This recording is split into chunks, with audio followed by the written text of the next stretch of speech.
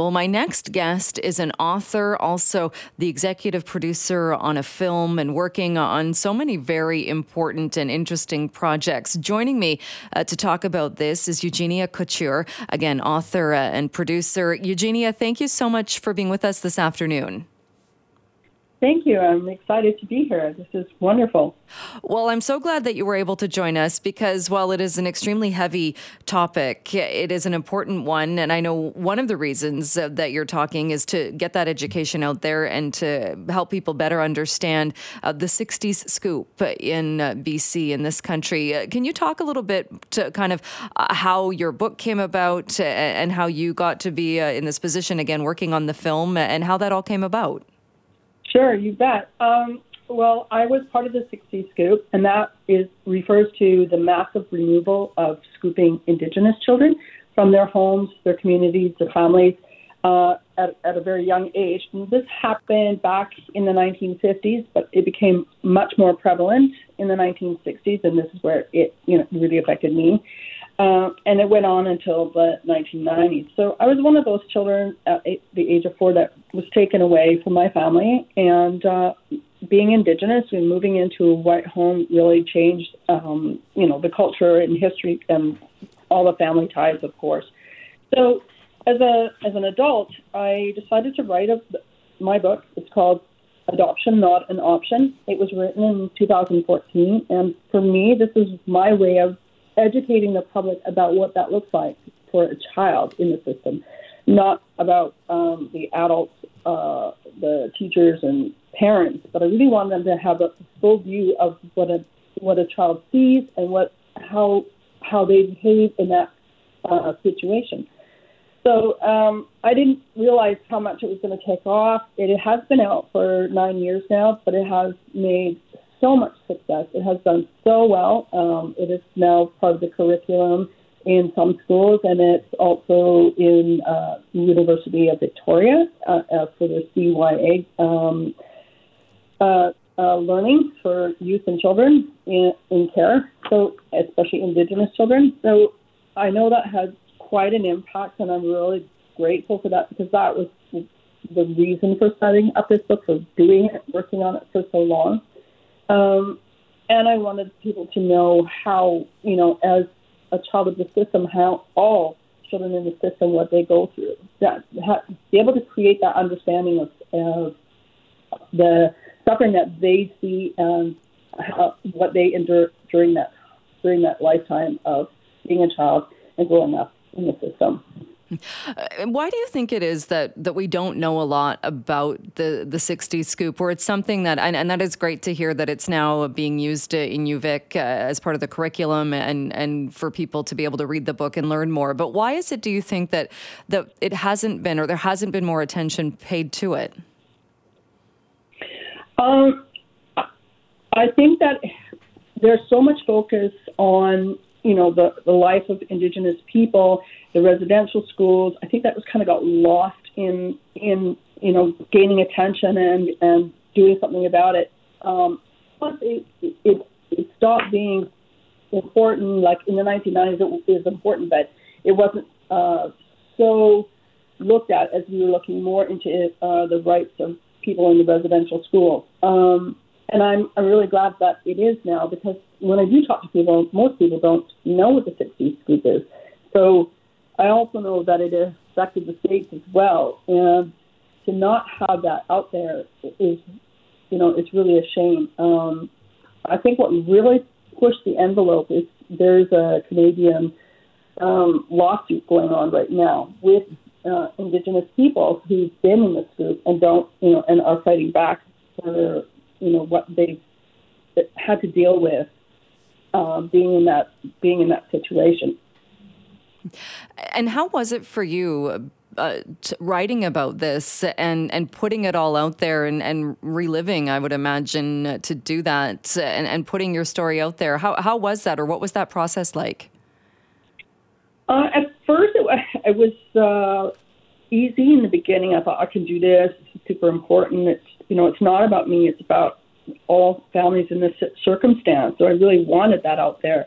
So, of course, once you get involved in writing stuff that's dark of your past, then it does become, a big challenge. And it was painful at times writing about it and reliving it. But I know what got me to the finish line is the fact that I wanted to make a change. I wanted to see progress, especially with children in the system, whether they're Indigenous or not. It really was important to me that that was looked at from a child's perspective and not from an adult.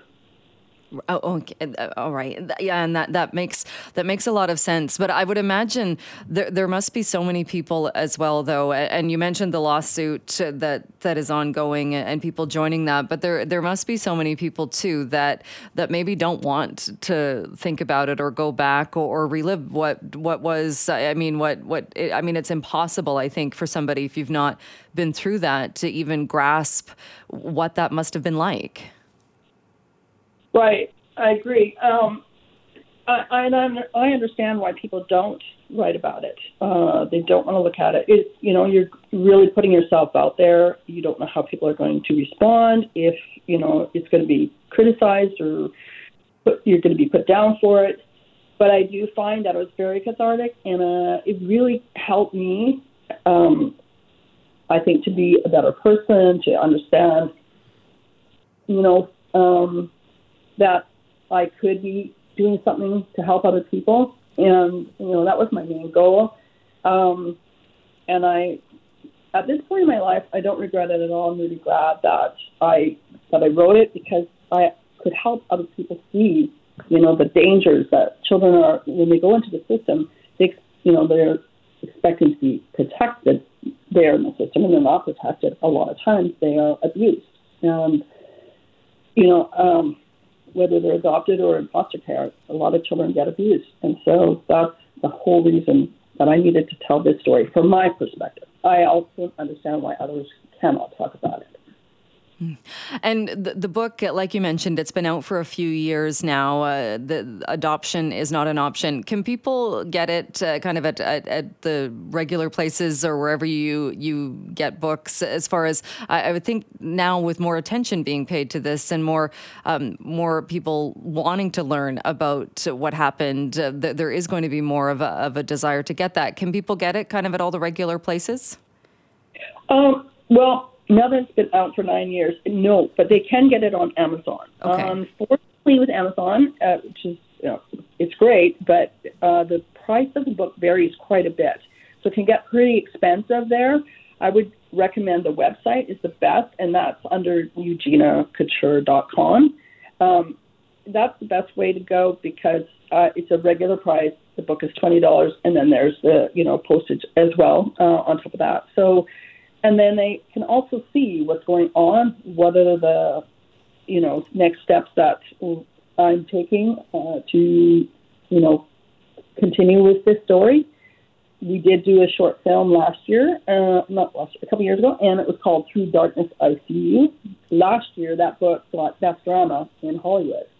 So the beauty of that was I was able to be on the red carpet and actually have an interview about what has happened in Canada and share what's going on so that people knew more about the situation.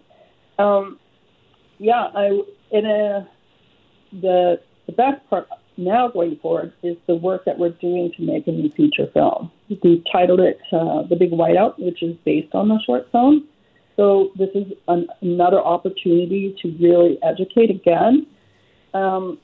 We were very lucky to get a telefilm grant, and so we are in the process of developing that and then doing our feature film. And we're looking to hire and have people in as cast and crew as Indigenous people. That's what we are looking for. We want to be very diverse, and we're really excited. That is that's amazing that you're able to put that film together. Where can people? I would imagine the website, or if people are interested in that and getting involved, is that the best thing to do? Yes, it absolutely is. I mean, I'm on Facebook under Eugenia Couture as well. They can follow my page and follow me on LinkedIn. I opened a small business called Couture Entertainment last year, and that helps people to know where to go if they want to be involved. And we're just really excited to see this film come together and really, explore what that will look like for Indigenous people. This is quite, an adventure. We plan to film here in Vancouver, but we are also going to be filming in Alberta. This is where the story takes place in both provinces. So we really want to show that. We are now starting to work with the band there, which is the band I'm from, is the Kenai Band, Blood Band in Alberta.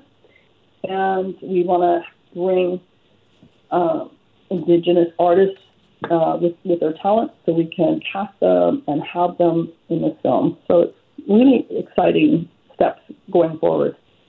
Do you have a release date planned or a plan or an idea on when you would like the film to be out? We do want the film to come out next year. So this year we're working on the budget. That is really, really important to us. It is an indie film. We want to, right now we got the grant to work through with that, and we will apply for more grants, and we are excited to bring investors on this project. My partner Christian and I, we work together. We're in a contract agreement now, and so we're really, really looking forward to connecting with Creative BC and other and many festivals this year we will be going to. So we will, hope to meet as many people as we can that would like to be on this project. We've had a really, really good reaction with the public about this. It's an important film. It needs to be told.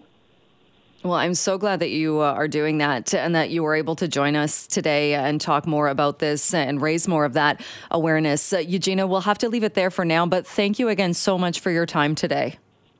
Thank you. I'm grateful to have this opportunity to share this, and I look forward to any other times that we could have more conversation around this. I also would like to say I will send in the website as well. Absolutely. It's I think I have it in front of me. That's the eugeniacouture.com? Yeah. All right. Perfect. Eugenia, thank you again so much. Thank you. Have a wonderful weekend.